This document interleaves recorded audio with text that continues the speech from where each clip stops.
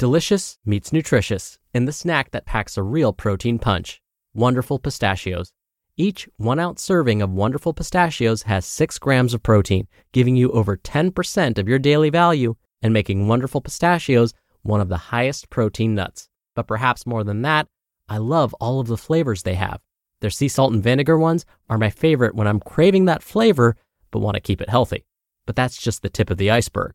Wonderful Pistachios come in a variety of flavors, like chili roasted, honey roasted, smoky barbecue, and jalapeno lime, perfect for enjoying with family and friends or taking them with you on the go.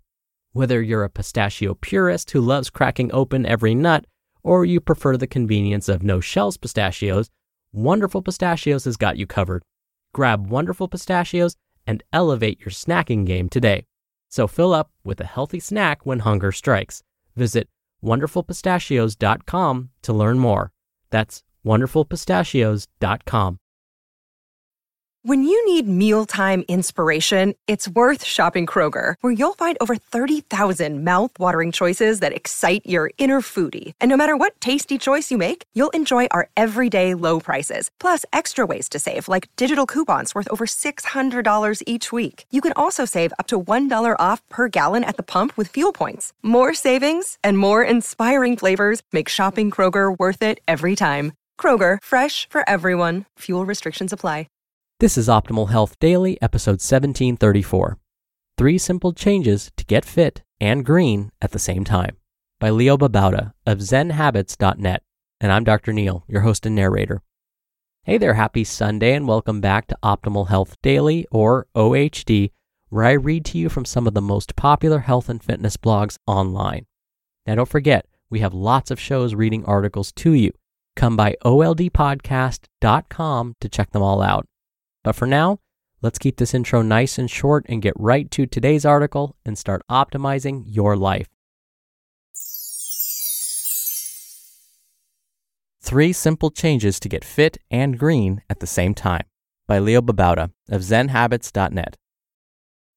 I've been trying to change my life for the better for a while now, including simplifying, getting fitter and healthier, and trying to get greener. And in the last few months, I've been doing a lot of researching into reducing my carbon footprint as well. And while there are hundreds or even thousands of things we can do to reduce the resources we consume and the emissions we produce, I've been focusing on 3 areas that have, among, the biggest impacts. One of the greatest things I've noticed is that these 3 changes not only help you to become greener, but can go a long way toward improving your health and helping you to be more frugal. Going green and being healthier and fitter often go hand in hand. And while I'm far from perfect, even in these 3 areas, I'd like to share some of my thoughts and findings with you in hopes that you'll look into and perhaps consider these changes yourself. 1. Human-powered transportation, namely cycling and walking. While cars are seen as convenient, even the greenest cars use up tons of resources and contribute greatly to greenhouse emissions.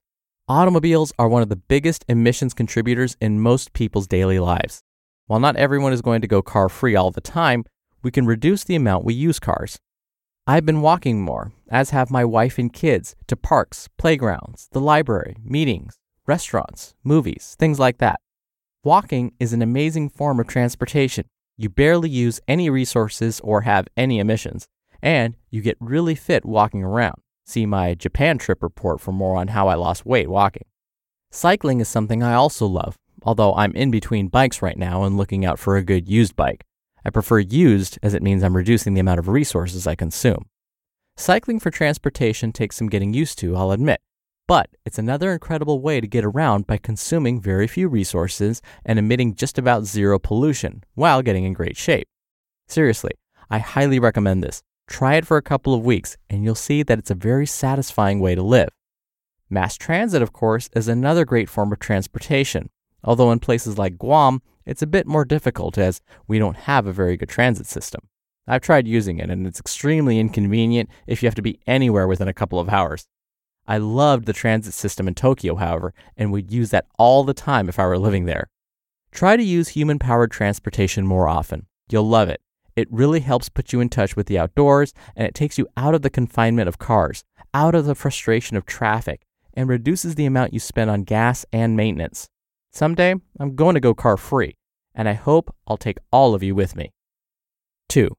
Vegetarianism or veganism. Or if that sounds too difficult, start by just reducing your meat consumption. From Green Wikia, quote, "More land has to be put into agricultural production to produce meat than to produce plant products.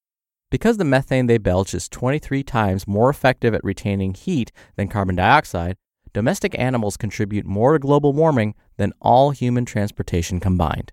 End quote. Becoming vegetarian, and especially vegan, is one of the changes you can make with the biggest impacts on the environment. If we all gave up meat and other animal products, we'd have enough food to, theoretically at least, feed the world. Most of the food we produce goes to raising animals for meat, milk, and eggs. And we drastically cut down the amount of pollution and greenhouse emissions. Becoming vegetarian doesn't have to be difficult. In fact, it can be a lot of fun if you explore new foods and ethnic cuisines. And while becoming vegan or vegetarian does not guarantee that you'll be healthier, most vegetarians are healthier on average than the average American. If you replace, usually fatty meat, and other animal products with fruits and veggies and whole grains and legumes, you'll get healthier. If you replace them with French fries and Twinkies, you won't. Feel free to argue this point, but please don't share info from the discredited Weston Price Foundation. It's really full of pseudoscience. We've had this discussion many times before, and I would rather not have links to fraudulent articles on my site. I'm not saying that you're evil if you eat meat or drink milk or that you're necessarily unhealthy. It's definitely possible to eat healthy with animal products in your diet, but I'm saying it's something you should consider for the sake of the environment. And if you get healthier in the meantime, that's a nice side effect. I recently decided to go back to veganism. I've been lacto-ovo vegetarian for about 18 months and was vegan before that. And I'll write a post about this soon, including some links shared by friends on Twitter. And 3, consume less. This is a pretty simple, though not necessarily easy step that can make a huge difference in all areas of your life. How many resources you consume, how healthy you are, how much you spend, how much clutter you have, all those things. Buy less, use less, eat less. Get away from loving and buying stuff. It's interesting because when we try to become greener, many of us automatically look to buying green products, which is good when you do have to buy something. But actually buying fewer products overall is better than going out and buying a bunch of environmentally conscious type products. By consuming fewer products, clothes, gadgets, furniture, just stuff, you'll use fewer resources and contribute less to landfills. When you buy something, a lot of resources were used not only for the materials needed to make the product, like wood, paper, metal, plastic, cotton, etc., but to harvest those materials, to manufacture the product, to package it, to transport it to the store or to your door. Get into the habit of buying less, needing less, and when you do get something you need, get it used if possible. You'll end up spending less money as well. By consuming less food, you'll likely get healthier. Well, not if you're underweight. You probably need more food actually. But for those of us who have a few extra pounds or a lot of extra pounds, eating less is just what the doctor ordered. Fewer calories means you'll lose weight. And if you add that to a regimen of walking and cycling, eating less meat and consuming more plant foods, you'll definitely get healthier. Eating less food doesn't mean you need to starve yourself. Just eat smaller portions. Eat slower and more mindfully. That takes practice. But learn this habit over time, and you'll save not only your waistline, but your budget and a lot of resources as well.